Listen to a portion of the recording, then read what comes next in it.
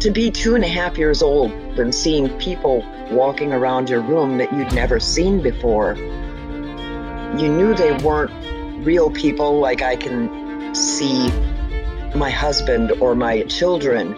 They were more faint, more transparent, but they were definitely there. I was having these visions. And I would wake up screaming, and I've got rosaries hanging all around my house because of the spirit activity, thinking I'm going to be able to ward it off or something. They're all facing backwards now, facing the wall. My daughter looks over at the wood crucifix, and it's hanging upside down on the wall. All of us, at some point, remember a night when we lie awake for some inexplicable reason, imagining horrible faces in the closet or the fabled monster under the bed. But for some, it's not merely a night, but a lifetime. A never-ending encounter with forces beyond most people's ability to conceive, much less perceive. This is the extraordinary story of Nikki Luciano. Yeah, I don't know what happened. All of a sudden, my computer just died. That was weird. Well, I was hearing something, like it was getting worse and worse, so it sounds good now. But I was camping when I read your book. Oh, really? Yeah, we're sitting around a campfire and everybody's talking and stuff, and I'm reading your book, right? And my wife never reads fiction anymore. She's completely type A. If she's reading something, it's to better herself or to get more knowledge, blah, blah, blah. Well, she sounds like a brilliant woman. Yeah, but I was like, read a little bit of this. And she plowed through the whole book. She's like, this lady's really good. So then I loaned it out, and everybody started reading it. But I actually took a picture of it. I don't know if you saw. I think I posted it. But I said, this is why I don't loan my books out. And it is so ragged and dog-eared and bent from the people going through it. I'm sending out your autographed copy this week. So I have to just take a break. If you could see me now, you wouldn't recognize me. But I am sending out your book this week, I promise. But I will... I've been looking forward to doing a show about paranormal author Nikki Luciano for a long time. I've always had a fascination with the subject, as well as having experienced some seriously dark events in my past, things that seem beyond rational explanation. We didn't get too far into the conversation before I began to hear strange feedback in my headphones. Nikki didn't hear it, but she could see by my reactions that something was off. Continued throughout the recording, and unfortunately I had to lose little bits of audio here and there. And while much of it I could visually see was a mere distortion of my own voice, somehow bleeding into her soundtrack, other samples were not so easily explained away.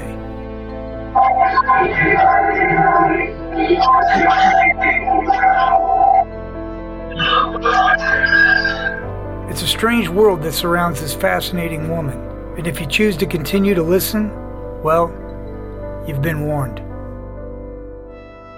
When I first started experiencing paranormal activity, it was through vision. The Urban Dictionary has defined a term to describe the process of making a person extraordinary. I would see spirits. A traumatic trial by fire that will define not only their future, but the essence of who and what they are to become. Back in the late 60s and 70s, if you would have talked about things like that, you would have been locked up. I'm William Crouse, and this is Extraordination. My name is Nikki Luciano. I was born in Milwaukee, Wisconsin in 1963. My earliest memories were probably back when I was about 18 months old. I was in my crib, and I remember hearing my mom screaming for somebody to get away from me. I wiped my eyes and looked around, and I saw a woman who was wearing a pale blue dress with a white veil type thing on her head. I remember being that young thinking it was a tablecloth. Now that I'm an adult, I think it's more like when you see the Blessed Mother Mary. I didn't have any fear of my own. It was a calming feeling. I was afraid of my mom's reaction.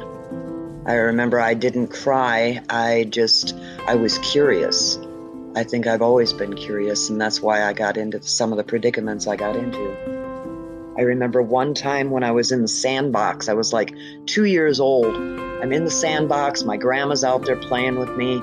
The phone rings in the house. She goes into the house to answer the phone, and this man approached me and started talking to me. And he was an older gentleman. He was dressed all in black, a long black coat with a black fedora, and he had long, scraggly gray hair.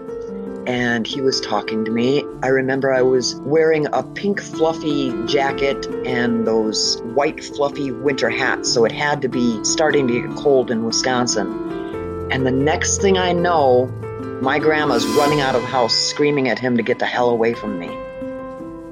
My neighborhood that I grew up in was the east side of Milwaukee. The big popular street there is Brady Street. We lived on Arlington and Brady. The houses were real big houses, but it was a poorer neighborhood. You know, it wasn't a fancy, rich neighborhood. I lived right down the street from my Aunt Eden and my Uncle Kevin, and they had 3 kids that I grew up with, my cousins, Kevin Jr., Sally, and Sarah. And we were all within about a year of each other in age. And we hung out together like brothers and sisters. We were always together. We were thick as thieves, I guess. Just a typical middle-class Milwaukee home. My dad, he was the chief mechanic on a pit crew for a racetrack out here in Union Grove, Wisconsin. My dad was my world. The sun rose and set on that man. He was my hero, you know, he was my Superman. He protected me. I felt safe with him. We would drive down the street in his 5900 Cadillac. We didn't have seatbelt laws back then, so I would stand on the seat next to him as he drove, and I had my arm around his neck. I would wave at people as they were driving by, and I felt like a superstar, like a rock star, you know, being with my dad. I just knew that when I was with him, I was safe. Nothing would ever happen to me. My mom, she was standoffish. I didn't have a close relationship with my mom back then. I preferred my dad. Like I said, he was my world. She was just my mother. Oh, gosh. I remember when I was about probably 2.5 years old. I used to get dressed up for him to come home every day, and he would always call me baby, you know, his beautiful baby. And one time in particular, I got all dressed up. I had my little Mary Jane shoes on. My hair was up in pigtails. And I stood by the door, as I always did, waiting for him to come home. And I waited and I waited. And I couldn't figure out why it was taking him so long to come home. I ended up falling asleep right by the door like a dog, waiting for him to come home. And when I woke up, he still wasn't there. And he never came back. He left. And I thought it was my fault. I had been having experiences with paranormal activity. I was seeing spirits walking around my room, and I would wake up crying and screaming and freaking out because, you know, to be 2.5 years old and seeing people walking around your room that you'd never seen before, you knew they weren't real people like I can see my husband or my children. They were more faint, more transparent, but they were definitely there. And I would wake up screaming. When my dad left, I thought that was why, you know, I thought that's why he left me, was because I was having these visions. But when I was around 5, he kidnapped me right from my grandma's house. I was living with my mom, my grandma, and my uncle, who was only a year older than I am.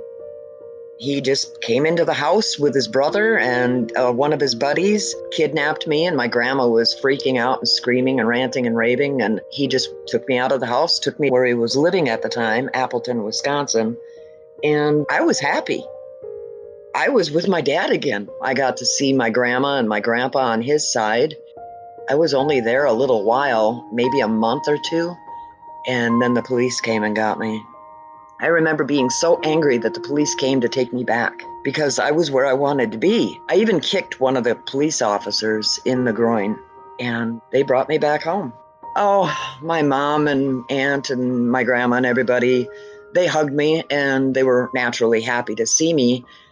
But all they did was sit there and talk smack about my dad and what a piece of garbage he was. And They tried to influence my way of thinking. It didn't work. I've always had to find out things on my own, and I had to find out the hard way. And that's what I based my life on is, my life, my way. As I got older, more and more things would happen. When I first started experiencing paranormal activity, it was through vision. I would see spirits. It wasn't until I was probably around 5 that I started hearing them talk. And I would hear bits and pieces before that, but not complete conversations. When I was around 5, I was laying in my bed and I could hear them talking about me, saying that they needed to protect me and they needed to guard me. I remember laying in my bed at 5 years old and seeing the closet door open and then seeing people walking out of there like they were entering into a building, talking to each other, milling around like people walking in a mall, and just conversations. And I remember being scared to death and screaming for my mom, and she'd always come in and say that I was dreaming or waking up from a dream. And she'd give me her crucifix necklace and put it around my neck and tell me that as long as I was wearing it, nothing could hurt me. But that wasn't the case. They still came. They still walked around me and still talked. And I'd wake up the next day and I'd be like, so what was going on? Why were there people in my room? And she said, you were just dreaming, just dreaming. I never said a word about it until I was probably about 14 or 15. I've had so many experiences throughout those years, and I just thought I was like demon spawn or something. I thought that God had abandoned me to let me go through that. I didn't think I was worthy of God's love, and that's why this was happening.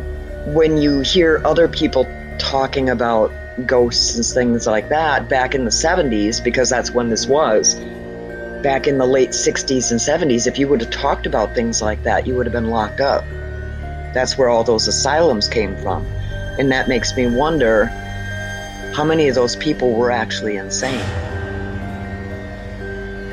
So I really didn't get to tell anybody.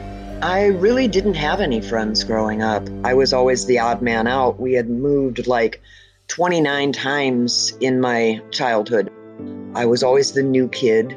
People just didn't talk to me unless it was to target me for bullying. I was an easy target because I was quiet, and my mom was a single mom. She dressed me in what she could. I wore Goodwill clothes and Salvation Army clothes. One time in particular, I was wearing these pair of white pants, and I remember I loved them. It was like 1973, and I loved these pants. They were white bell bottoms, and they zipped up the back.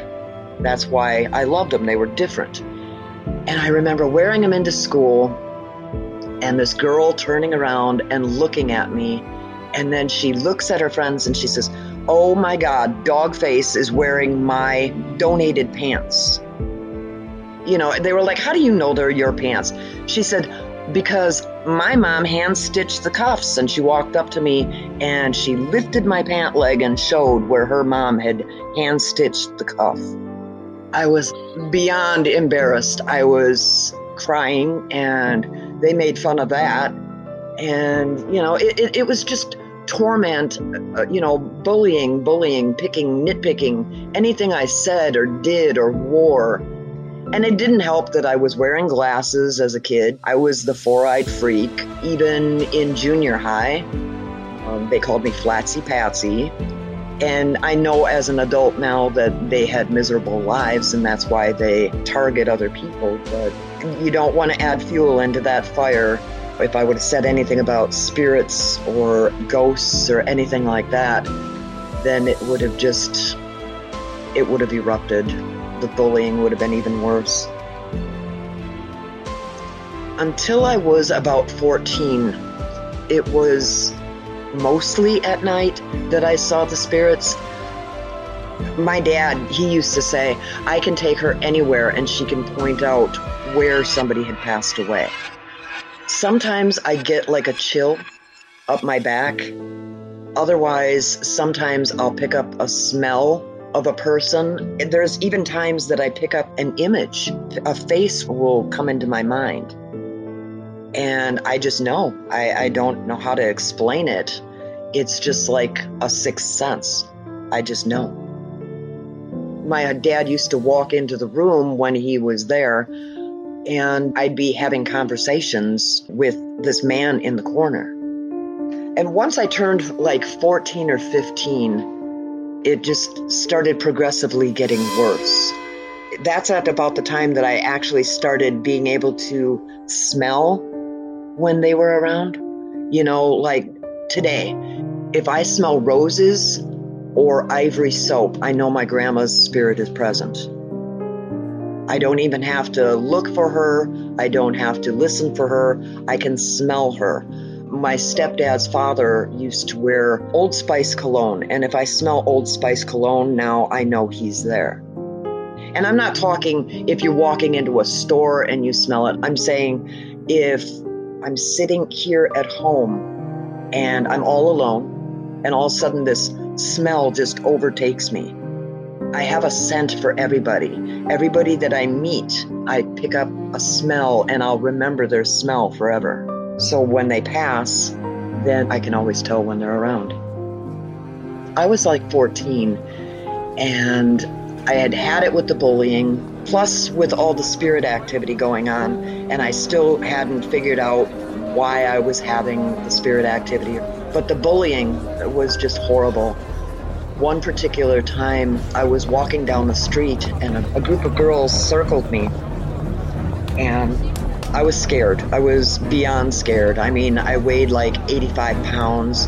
I was not even 5'1" at the time. We were in high school, and these girls just came up. They circled me. They were pushing me. They were calling me everything that they could think of. It was dog face and taking swings at me and trying to knock me off my balance to get me to the ground. And I wasn't going to let that happen. I didn't want to give them the satisfaction of seeing me cry. This girl just connected with my jaw and fractured it. I remember hearing my jaw just crack. My lip was split, blood pouring into my mouth. I wouldn't let the blood out of my mouth. I wouldn't let them see my blood. And I was scared to death. I thought I was going to die. I thought they were going to kill me. And this was right on the main street. I was like maybe a block from my house. All I could think of was I got to get home. And I wouldn't let them get me to the ground. They'd take swings at me and I'd brace myself so I couldn't be jolted by one of the blows to the face. And I took blow after blow after blow to the face. One girl was pulling my hair and trying to get me to the ground at the same time. And I just swallowed this blood, and I wouldn't shed a tear. I wouldn't let my jaw quiver or anything. And they kept taunting me. Come on, Dogface, hit me back, hit me back. And I wouldn't. They finally gave up, and they walked away laughing about the whole situation. And I was like in disbelief that they let me go. And I remember walking home, walking into my house. My mom was on the phone with my grandma Rose at the time. She saw the blood starting to come out of my mouth because I gave up swallowing it. She slammed the receiver down on the phone and followed me into my room and asked me what had happened. And that's when I let the tears go. I said, they all beat me up. I don't know why. She called the police, took me to the hospital. I remember asking myself how people could be so mean and uncaring and insensitive. And I gave up. I thought I'd be better off dead. So I went into the medicine cabinet and I took all the pain medication that they had given me at the hospital. I took my stepfather's Valiums and I took a bunch of sleeping pills. All in all, I think I took about 100 pills. The next thing I know, there were men trying to lift me up off the floor in the bathroom. I did not want to live. I fought them. I wanted to lay there and die. They got me to the hospital, and the next thing I know, I wake up and I've got all these tubes coming out of my arms and my nose, and I ripped them out. And I remember thinking, you are such a up, you can't even die. You can't even die right. You're worthless. I ripped out the tubes and the needles, and I went running with the open back hospital gown, and I was looking for any way to finish the job. I thought, I'll jump out a frickin' window, I'll grab something sharp and I'll stab myself. I was looking for doctor's needles, anything that I could find. It took 4 security guards to wrangle me back. I remember screaming, why do you want me to go back there? They're just gonna kill me. One of the guys actually took a couple steps back from me, and he openly wept, and he said, what could they have done to make her want out so bad? In Wisconsin, teenagers that attempt suicide have to stay in this facility for 3 days. It's a 72-hour hold. I remember my grandma Rose was the only one in my family who showed up, anybody that I knew that showed up. And I was so drugged still after having my stomach pumped. My head felt like I went on a bender. I mean, I was wasted. And I remember my grandma sitting there in the waiting room for me to come out to talk to her.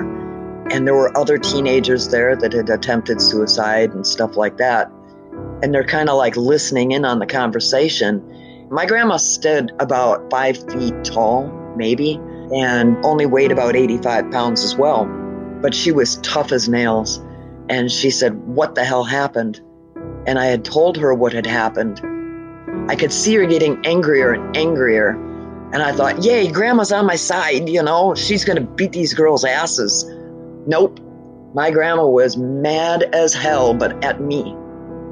She said, if I ever find out again that you stand there and you let somebody beat you like that, she says, I'm going to beat your ass and then I'm going after them. I was kind of upset, and I never got that image of my grandma, her anger and her disappointment, out of my head. That was very powerful. After that, I went home after my 72-hour hold. My mom and my stepdad acted like nothing even happened. They had locked up all the medication, which I found to be laughable because all I had to do was go down the street to the Walgreens and I could buy sleeping pills over the counter if I ever wanted to do it again. But I didn't, because I never wanted to feel as sick as I felt. Even 72 hours later, I was still wasted. I just decided I had enough of this shit and that I wasn't going to ever let it happen again. I couldn't get my grandma's face out of my head. That was one woman I never wanted to disappoint because she was just as important to me as my dad was. So I decided I was going to sit down, I was going to change myself. I changed my hair color, I changed the way I dressed, I started pounding on makeup and trying to look older and tougher. I wanted to be that bad bitch that nobody ever with, you know? I even talked my mom into changing my name from Roxanne to Nikki. I just wanted a fresh start, my rules, my life, my way. I remember sitting there for a week in the mirror every day, just looking at myself and trying to practice different makeup techniques and different ways that I could talk and act and not be vulnerable, not be a target anymore. I had to mentally lock Roxanne up in my mind and not ever let her back out again. So I did it. I pulled it off. I went from Molly Ringwald to Joan Jett overnight. I remember trying to pull it off. My mom wanted me to go to the grocery store to pick up a gallon of milk. I grabbed my leather jacket and I'm like looking at myself in the mirror like, okay, we're going to do this, right? Okay, we got it. And I remember walking out the door to my mom in the kitchen. She handed me the money to go and get the milk. And she goes, you look like a fucking hoodlum. I said, good, that's what I was going for. I lived on a busy street, and I walked out the door and I heard a guy like whistling as they went by. And I'm like looking around at first, like, who's he whistling at, you know? And then another car goes by and he's like, hey, are you new in town? Because everybody out there knew each other. And I looked at him and looking around like, he's freaking talking to me. I pulled it off. I feel good. Somebody's like looking at me like I'm not Dogface anymore. I'm not Flatsy Patsy. They didn't care about that. They saw at the time I was a pretty girl. And then I walked into the store and I remember seeing two girls that were there that night that beat me up. And I thought, oh shit, here we go. Here we go. They looked at me and I looked at them and I wanted to run. I wanted to just get the hell out of that store as fast as I could. But something in me made me stay. I stood behind them on purpose in the checkout lane. And one of them asked me where I got my jacket. And I said at the mall. And they were like, oh, cool, I really like it. They walked out the door before me. When I was done checking out, I walked out and I looked over, and in the parking lot, I heard them talking and they were all together. And even the girl that punched me in the jaw and broke my jaw, she was there. She even came running up after me. And I thought, oh shit. I thought I was going to get beat again. I thought she recognized me. When she caught up with me, she asked me for a cigarette because she ran out. I mean, I could feel every bone in my body just quaking, thinking, this is it, I'm going to get beat. And I was like, no, I ran out too because I didn't smoke at the time. And she turns and walks away. I wanted to skip home or run home and tell my mom. But when I got there, I told her and she's like, oh, just stay away from those little bitches. To me, it was my first victory of life. It was the first time I had ever felt any kind of gratification about myself, about something that I had done. And it was deceiving another girl, you know, my enemy. I was walking somewhere and there was this group of girls sitting on cars and they were drinking what I believed to be brandy at the time. And they were obnoxiously drunk. I just glanced over at them, and I remember one of them asking what the fuck I was looking at. I just kept walking, and she came running up, and then I heard several more footsteps running up behind me, and I thought, oh shit, here we go. And just taunting, and I asked you a question, what are you looking at? Calling me a bitch, and trying to antagonize another fight. I remember thinking, here we go. She's going to hit me again. She drew her hand back and I watched it coming. Something snapped in me and I just reached up and I grabbed her hand and I blocked her. I twisted her arm up behind her and I kept cranking up on her arm. I got her down to the ground. I was asking her, what are you looking at? What's your problem? She was ready to give right away. I was not in my state of mind. I wasn't consciously doing this. It just happened. Some people say that you black out when you're in a situation like that. But the next thing I know, I had this girl on the ground. I had had enough. Years of torment had built up in me so hard that I snapped. I had her hair knotted up around my fist, and I was bashing her face into the sidewalk. I remember seeing blood coming out, and her friends are screaming, get off of her, you psycho bitch, and all this other stuff. At that moment, I felt like the spirits were actually maneuvering me, controlling me. That wasn't me, because I never had it in me to fight, and I kind of liked it. I don't know how else to explain it. It's just not in my DNA to do that type of thing. But they brought this out of me, and I mean, I have to contribute it to the spirits and to the bullying. A person can only take so much shit. I finally let her up and I let her go. She was still laying there bleeding, and one of them said they were going to call the cops. And I just turned around and I looked at her and I was like, you know, tell a friend, bitch. I continued having paranormal activity throughout my teen years. I ran away from home to get away from the spirit activity. and that ended really tragically. My friend Debbie, she was really excited for me to come stay with her because she never had a sister before. And Debbie was one of these Molly Ringwald type, you know. Everything was pink and purple and girly. She was the exact opposite of what I was at the time. She was just excited to have a friend and somebody coming over to live with her. So I moved in, and the spirit activity started acting up even there. And she actually got locked in the bathroom. She went in to brush her teeth and get ready for bed or whatever. All of a sudden I hear the door jiggling, and the whole room went black, all lights out. The bedroom and the bathroom that was attached. And she's screaming. She's like, "Nikki, this isn't funny. This isn't funny. Let me out." And she's screaming. And I'm like, "Idiot, unlock the door." She says, "It's not locked. I'm trying. And she's like freaking out. It was like maybe 5-10 minutes that this lasted. And she's just screaming. And I'm afraid her dad is going to come up there and freak out. And he did. He came bursting through the door. And he's like, "What in the hell's going on in here?" All of a sudden the door just was able to be open.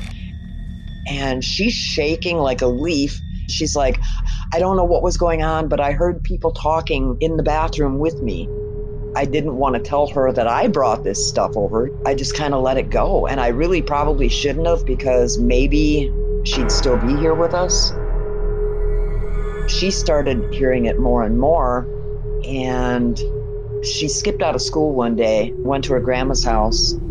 I was done with school. I didn't even go anymore. I dropped out at 15. She was going through some stuff, so she skipped out of school, went to her grandma's house, and then I went somewhere that day, and I come back, and her whole family is freaking out, and they're crying. Turns out she hung herself in her grandma's attic. And she left a note, and I actually copied the note down and wrote it in my book, Fire Within Me. She was hearing voices. They were telling her to do bad things. I think she was beginning to be possessed demonically. Her family was a total wreck. I remember going to her funeral, and her mom was like sedated. She was on some heavy Valiums.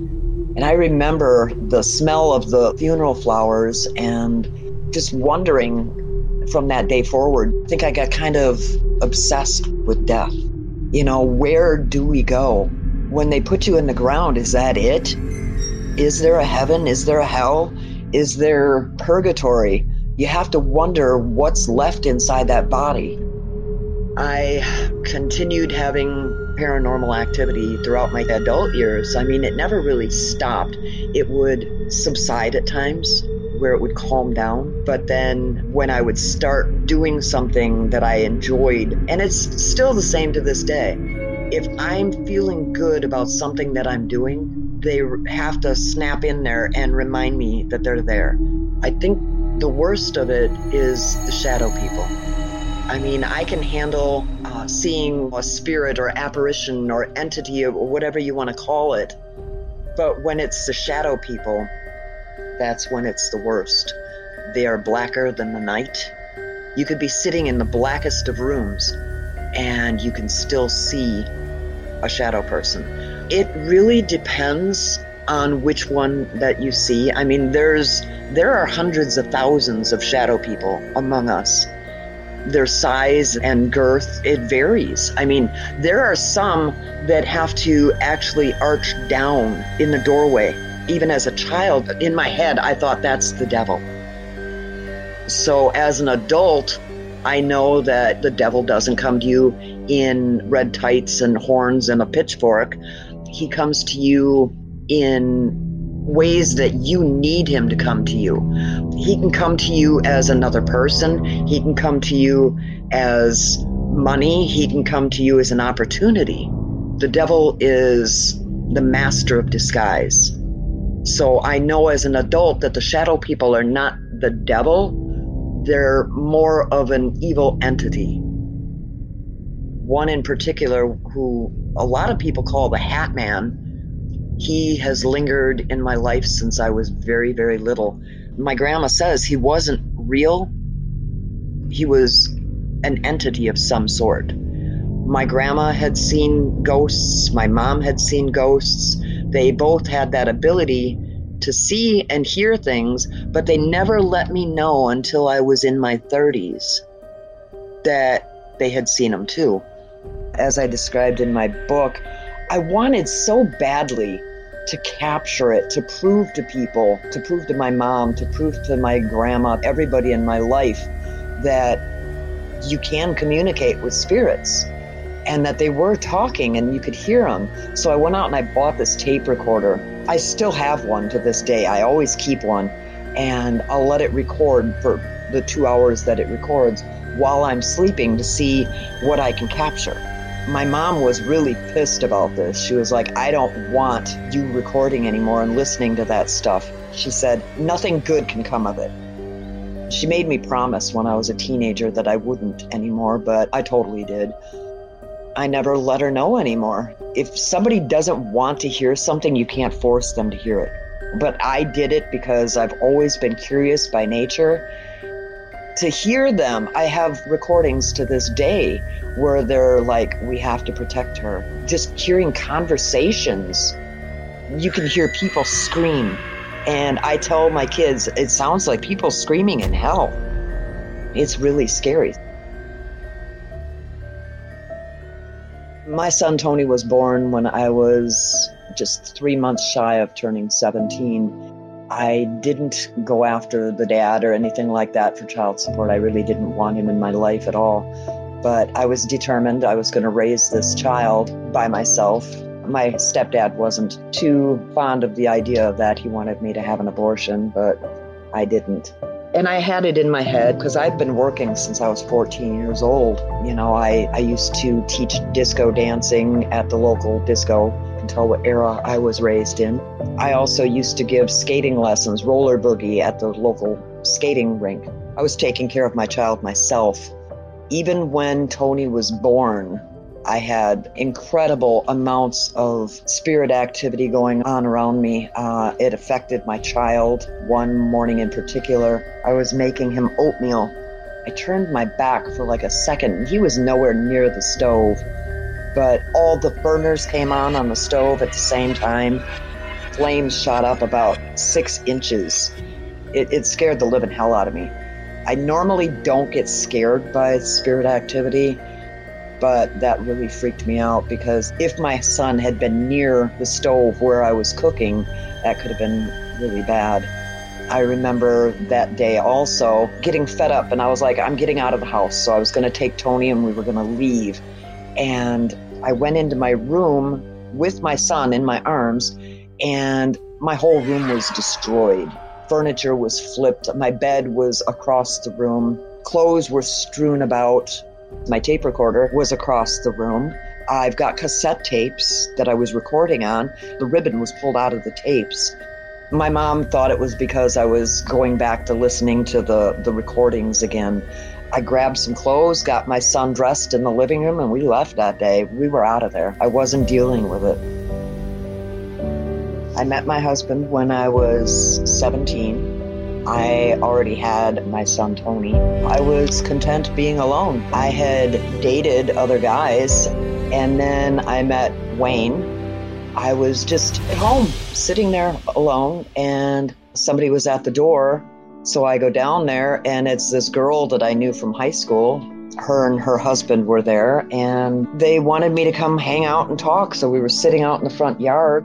I was nothing done with my hair, nothing done with my makeup. I was wearing these gray corduroy pants and this flannel type shirt. And I'm just sitting there barefoot talking to these two people on my front lawn. And we sat there for a while talking, and I noticed that there was this guy in a red pickup truck, and he was trying to pretend that he was busy, you know, digging things out of the back of his truck and stuff. And I was like, who is that? And she said, that's my husband's brother, Wayne. I was like, okay. Didn't really pay too much attention to him. They all left. Maybe an hour or two later, I get a phone call from her, and she's like, remember that guy that was by the truck? And I said, yeah. He wants to know if you want to go out tonight. And I didn't know what to say. I wasn't really looking for a relationship or to go out with anybody. I'm like, I guess. We went out that night and he didn't stop calling me from that day forward. We were married 3 months later. I didn't tell my husband about any spirit activity until somewhere between 12 and 15 years after we got married. We all have our secrets, but what are you going to say? I mean, even though you love the guy, are you going to say, hey, dude, guess what? I see ghosts. That could have been the end. If I didn't experience it for myself and somebody else told me, it's kind of like when people tell me about aliens. I sit there and I think to myself, oh, here we go, you know? And I have to take that into account when people are talking to me about aliens. I have to ask myself, what do you think they think about your ghosts? And he kind of smirks and giggles a little bit like, okay. And I have to prove it to him. And to this day, after 42 years of marriage, I still have to go, Wayne, come here, you got to see this, you know? And I'll set up my flashlights and I'm having this conversation with the spirit. And he's like, okay. And I said, no, listen. And I'll say, all right, if somebody's in the room, light up the red flashlight. Because I've got a red flashlight, a black flashlight, and a blue one. I'm like, light up the red one. Boom, that red flashlight comes on. And he's even waved his hand over the flashlight and he's stomped his foot to see if vibration sets it off. Now, he really tries to debunk everything I do. But he came to me last week and he said to me, you know what? I think your spirits are trying to talk to me. And I said, why? He said, because I was laying there watching TV and I hear somebody right next to me and they were going, Wayne. And he says, I muted the TV because he thought maybe I called him. He says, I heard it like 2 more times. He says, so I don't know what they want. Want to find out what they want for me? But he's finally starting to come around. There have been times that my husband Wayne has experienced things and he didn't know what to make of it. You know, he's got the mind of a skeptic. I believe that people with closed minds, people that refuse to believe, are the ones that don't see. So he's experienced doors opening and closing, lights turning on or off by themselves. One time we were sitting there having a conversation, and all of a sudden the lamp next to us started flickering. And I was like, okay. So he gets up and he checks the plug. He checks the bulb, make sure it's tight. And then we'd start talking and it would start like flashing to the syllables of the words that we were saying. That really messed with him. He didn't know what to make of that. Another time my husband calls me and he still calls me Roxanne. He's like, Roxanne, come here. I'm like, why? He said, the light keeps flashing on and off. I said, did you check the plug? He goes, yeah, I checked the plug. It's not that. And it was a touch lamp. Something was over there touching the light and turning it on and off. So I said, all right, if somebody's here, turn the light on. And the light turned on and it stopped flashing.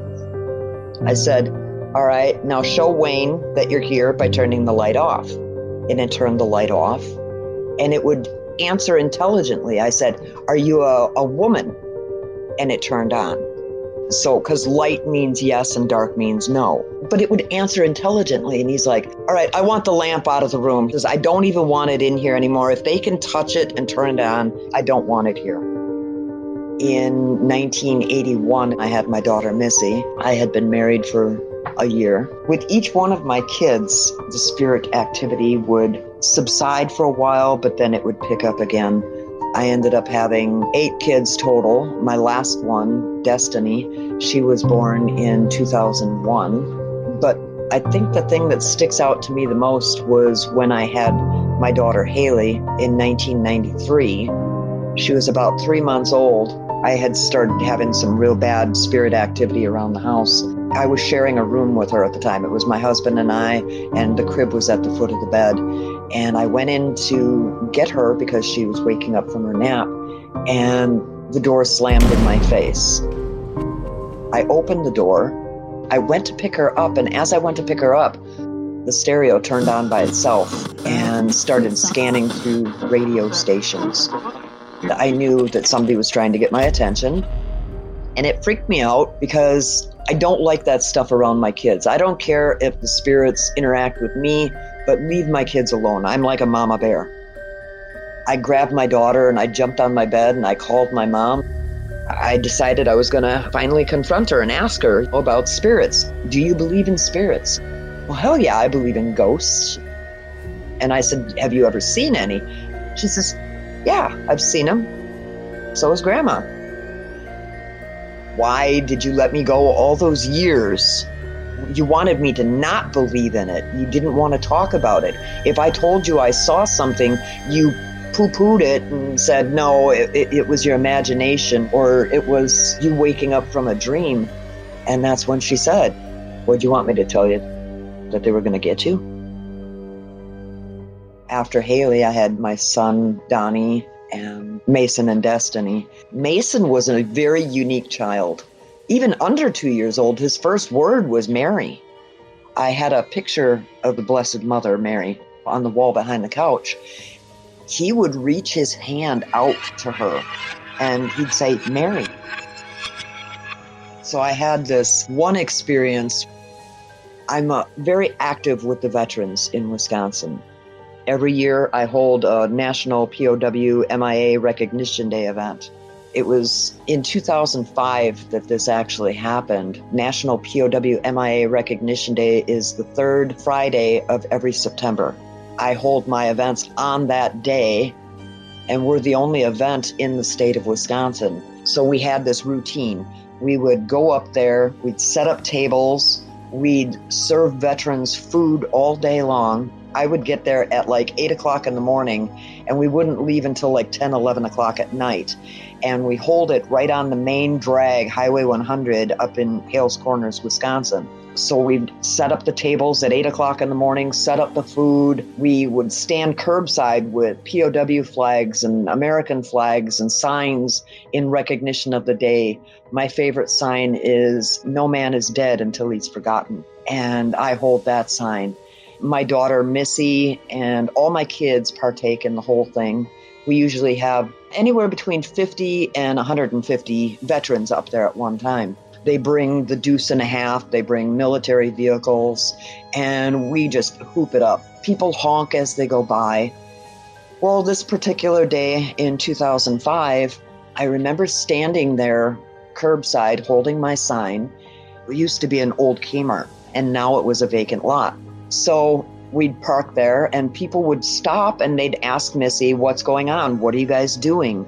She'd tell them, and this one particular day, I see through my peripheral vision a white pickup truck. It was an older Ford pickup truck. It had to be like a 78 or a 79 Ford pickup, and it was white. And I noticed it because it was meticulous. There was no rust on it.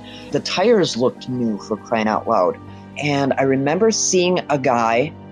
He had shoulder-length brown hair, and he got out of the truck and he walked up to Missy.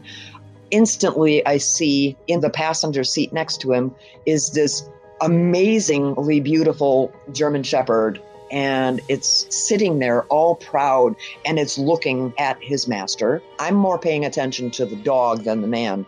So the man walks up to Missy and is talking to her for a few minutes. The next thing I know, she's walking towards me with this guy. And I'm like, oh, criminy, what did I do wrong? You know, what does he want? Well, he comes over and he says, I've been waiting so long to meet you. And I was like, okay, weirdo. But he grabs my hand to shake my hand. And I just felt this sense of calm. I can't even explain it. And he introduced himself. He said his name was Alan Gardner. He's like, I'd love to meet your family. So I introduced him to my family, take him over by my mom. My mom is sitting in this lawn chair, and he looks down at her, and he's talking to her, and he's shaking her hand and all this other stuff. He was claiming to be a veteran. He claims he was in Vietnam. Now, mind you, this man did not look a day over 30. Not a day. He was younger than me. Something was off about this guy. I kind of wanted to hurry him along. This was for me and my veterans, the families that were left behind when the POWs and the MIAs were unaccounted for. So he finally leaves and he says, what time is the candlelight vigil? Because we always had a candlelight vigil at dusk. We told him what time, probably going to be like 7, 8 o'clock. He's like, I'll be back. I was like, oh, goody. And he gets in his truck and he drives away. Well, we went on with the day, didn't even give him a second thought. At the end of the day, it started getting dark, so I started handing out candles and such. All of a sudden, he just appears out of nowhere. And he's wearing the green army fatigues, and he's got dog tags hanging around his neck. We lined up. How we do it is we get in a prayer circle first. We light our candles off of one another. I always say the same thing. As we light these candles, as each flame touches the next, let the spirits connect with us as well. We said the prayer, I gave my speech, and we lined up in a straight line. It's beautiful. We've got this guy, he's a veteran, and he takes pictures of all of this, and he puts it on a disc for my computer, and then I download it. There were no more than 50 of us there that night. Now, it was like 95 degrees that day, so as you can imagine, at night it's probably still like 80, 83 degrees. Out of nowhere, I'm freezing cold, and I didn't understand why. He's standing on my right side. All of a sudden, my candle goes out. There's no wind. And he goes, let me light that for you. And he takes his candle, touches it to mine, and as it lights, I get this splitting pain in my head. And I'm like, what in the hell is going on? And everything went black. I couldn't see anything. It was complete darkness, but I could see like smoke billowing in the air. And he takes his jacket off and he puts it around my shoulders, and then I start hearing men screaming bloody murder. It was horrific. It was like screams of hell. And I'm hearing little kids crying. I hear guns going off, big guns, rapid firing. And I said, oh my God, my head. This Alan Gardner said, wait, it gets worse. And I'm seeing dead bodies of little kids and men laying all over the place. I didn't know what was going on. I didn't know he was doing this to me. My skull felt like it was ripping off. I mean, I've had migraines in my life. This was like 200 migraines all built into one night. I thought I was going to die. I was crying. Tears were pouring down my face. I blew out my candle and I had to break. I said, I can't do this. We need to go. And I told my kids, pack up. I need to get the hell out of here. Something was going on. So they started packing up, and Alan was over talking to the other veterans. Now, the other veterans, they all look like they're in their 70s or whatever, you know, they're older guys. This Alan Gardner guy looked younger than me. He did not look a day over 30. He's sitting there with these men talking about the places that he served in. They were talking about, oh, I was here. He's like, yeah, I was there too. He was naming names. He said, I fought my last battle there. That's how he worded it. They were nice to him, but they were looking at him like, you're a weenie, you're fake. We had these POW MIA posters, and I still have it to this day, and he signed it, USMC, and the years that he served. As we were wrapping it up for the night, he came over again and shook my hand. He's talking to me and he's like, you're going through some really difficult times and that's about to change. Okay, how do you know that? He said something to the effect of, you're going to be having a move soon. I was like, okay. I said, I've been looking for a house. I said, but we don't have the credit for it. We can't afford to even buy a pack of gum on credit. He said, that's about to change. And then he started walking away. He thanked us and everything. He walked into the Kmart parking lot, and as he walked away, now mind you, it was like 9 o'clock at night, and it was dark, but there was lights from the parking lot. He walked straight down the aisle and frickin' disappeared. Not even 2 weeks later, my mortgage broker called me, and she's like, Nikki, you're not going to believe this. You've been approved for $300,000 mortgage loan. I freaked out so bad. I said, there has to be a mistake. You better go back and check. She's like, I triple checked, Nikki. You got it. She said, let's start shopping for houses. And that's when we got this house. I cannot explain it any other way. I mean, the next day, we always watch the video footage and look at all the pictures on the computer of the day before from the POW event. We were scanning through, and I just had this little 20-inch TV. It was up on top of the refrigerator in the kitchen. The computer was hooked up to it so that we could see the pictures. I could not believe the things that we were seeing. At one point, like I said, we had 50 veterans in that line, 50 people total of the candlelight vigil. On the pictures, there were hundreds and hundreds of candles lit. You could see people, but they weren't there. It was like shadow images of people. I had a photographer friend look at it, and he said, that's not like double imaging you can get on the old cameras and stuff. He said, that's not what this was. He says, these are different and distinct people standing there holding all these candles. Also, it showed a headstone. There was a picture of a military helmet with a guy. It was just a skeleton man. And he had a crack across his forehead and the helmet. There were pictures of little Vietnamese type children. And it was just unexplainable. And we're sitting here and we're looking at this, and Missy's freaking out. She's like, where did these pictures come from? I said, these are the pictures that he took on his camera. He's a professional photographer. We couldn't explain it. We were freaking out. We're like, look at this one, look at that one, looking at all these different pictures. And then all of a sudden, Missy says, Mom, is your Mary statue supposed to be bleeding? I had these little pewter statues, and I still have them to this day, and they're about 3 inches tall. One's of Jesus and one is Mary, and they were sitting on my counter. Well, Mary was oozing this black stuff. It was the same consistency as blood. It wasn't thin like water. It wasn't thick like tar or anything like that. It was just this black substance coming out of the pewter statue. And Missy's taking a paper towel and she's wiping it off, and it's oozing more. More black is coming out of it. And I'm like, well, what the heck, you know? She tried rinsing it under water. She tried using Dawn dish soap. She'd dry it again, and more of this black ooze was coming out of it. Well, my son, Vic, he takes the statue. He's like, I don't want to be sacrilegious, but I have to do this, Mom. We have to do this. We go outside, he goes out and grabs a drill, and he takes the statue and he's drilling into the bottom because he wants to see what's inside this statue. He drilled about an inch in, and it was just pewter. There was nothing inside of it.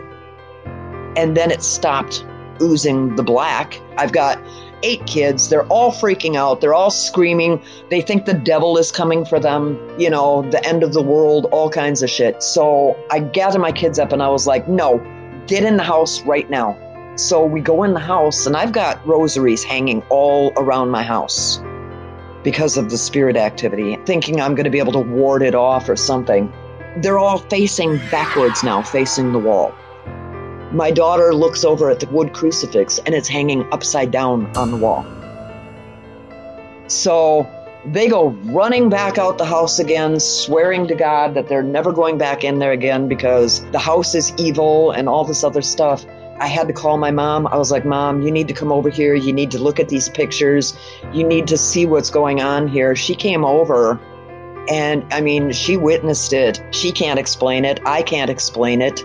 We started trying to put the pictures together. He claimed he was a carpenter by trade at that time. And I'm looking through the pictures. I'm like, okay, he's got a tape measure on his hip, and it says 25 feet. So I'm putting things together, and I'm looking at the picture, him standing over my mom who's sitting in the chair, and they've got these electrical towers right nearby. Froze the picture, and I showed Miss, I said, what do you see? Do you see the tower? She goes, yeah. I said, do you see the way Alan Gardner is standing, bent down, looking at Yaya? That's what we call Grandma. Yeah. I said, now let's move the picture over, enlarge it, so all you see is the tower and him. What do you see? She goes, that's the exact picture on the POW flag. We even went there. We measured from the tower to the exact spot where Alan Gardner was standing, and it was 25 feet. That was the Carpenter ruler. We tried looking him up. I called every Alan Gardner in the state of Wisconsin, and none of them are him. We just don't know where he came from, why he would say, I've been waiting so long to meet you. Still confuses me to this day. I still keep that poster, and every year that we went back after that to have the POW event, I waited on bated breath. I was like, come on, let Alan Gardner show up again. Because I had so many questions for him. Where do you come from? How old are you? I want to see your birth certificate. I stopped doing the POW events back in like 2019 because I can't do it anymore, you know? We haven't seen him since. Katie was my son's fiance. They were living together. She was a beautiful girl. But one day things started getting kind of weird. I don't want to say that she had a nervous breakdown because I don't believe that's what it was. I believe she was actually possessed.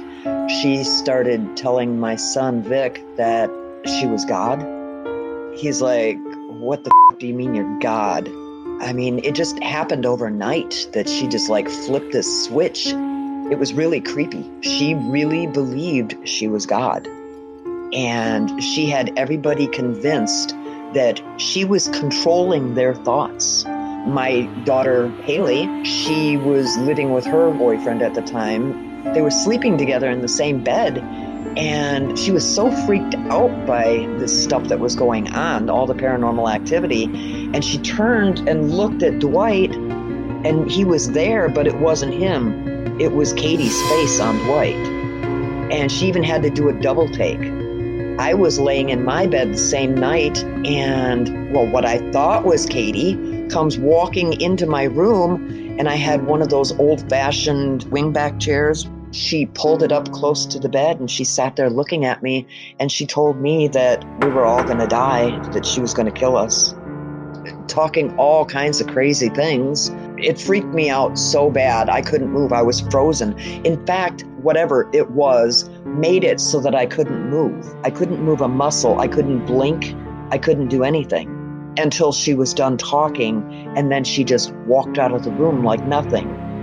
And the next day I called my son Vic and I told him, you're not going to believe what happened here. Well, I got something to tell you too. And I told him my story, and he said, well, she was sitting on the edge of the bed, rocking for over a half hour.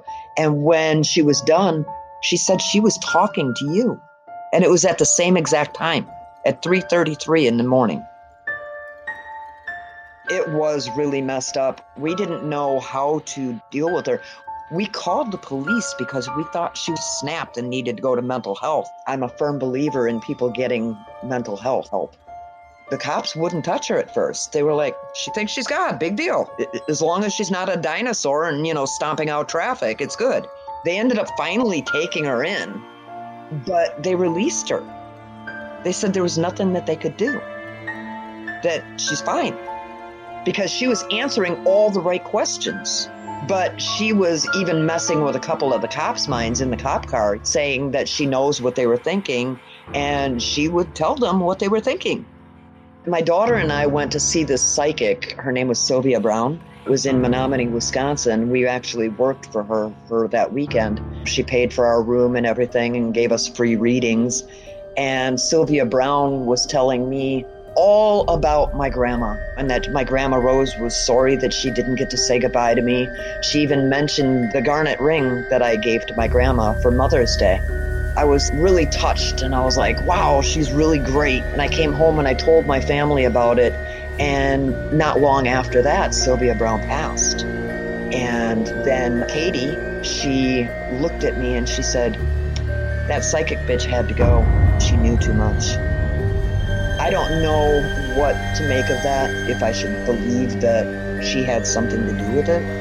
Katie's fine now. It's like it never happened. She talks to us normally now and everything. She says, I know that I wasn't myself. She said, I felt like foggy, like I was drunk or high. She said, I don't really remember what I said.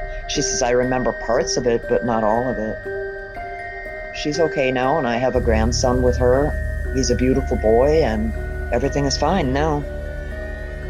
I mean, she still does see spirit activity and stuff, but nothing like being possessed. I've had people ask me, why you? Why do you think you were chosen to be able to hear and see and smell or just sense that somebody has passed or that they're there? And I really don't know the answer to it, but I don't think I'm special. I know there's a lot of people out there that have these same gifts, I guess you'd call them, but they don't talk about them. I've tried shutting off these gifts many times. I've written about it in my book, where I just try to ignore it. No matter what I hear, no matter what I see, no matter what I smell, I just try to ignore it and I go about my business, but then it gets worse. The thing that made me start writing my book, I'd always written. I mean, from the time that I could scribble my alphabet, I wanted to write. Before I even learned how to read, I told my mom I wanted to be a writer.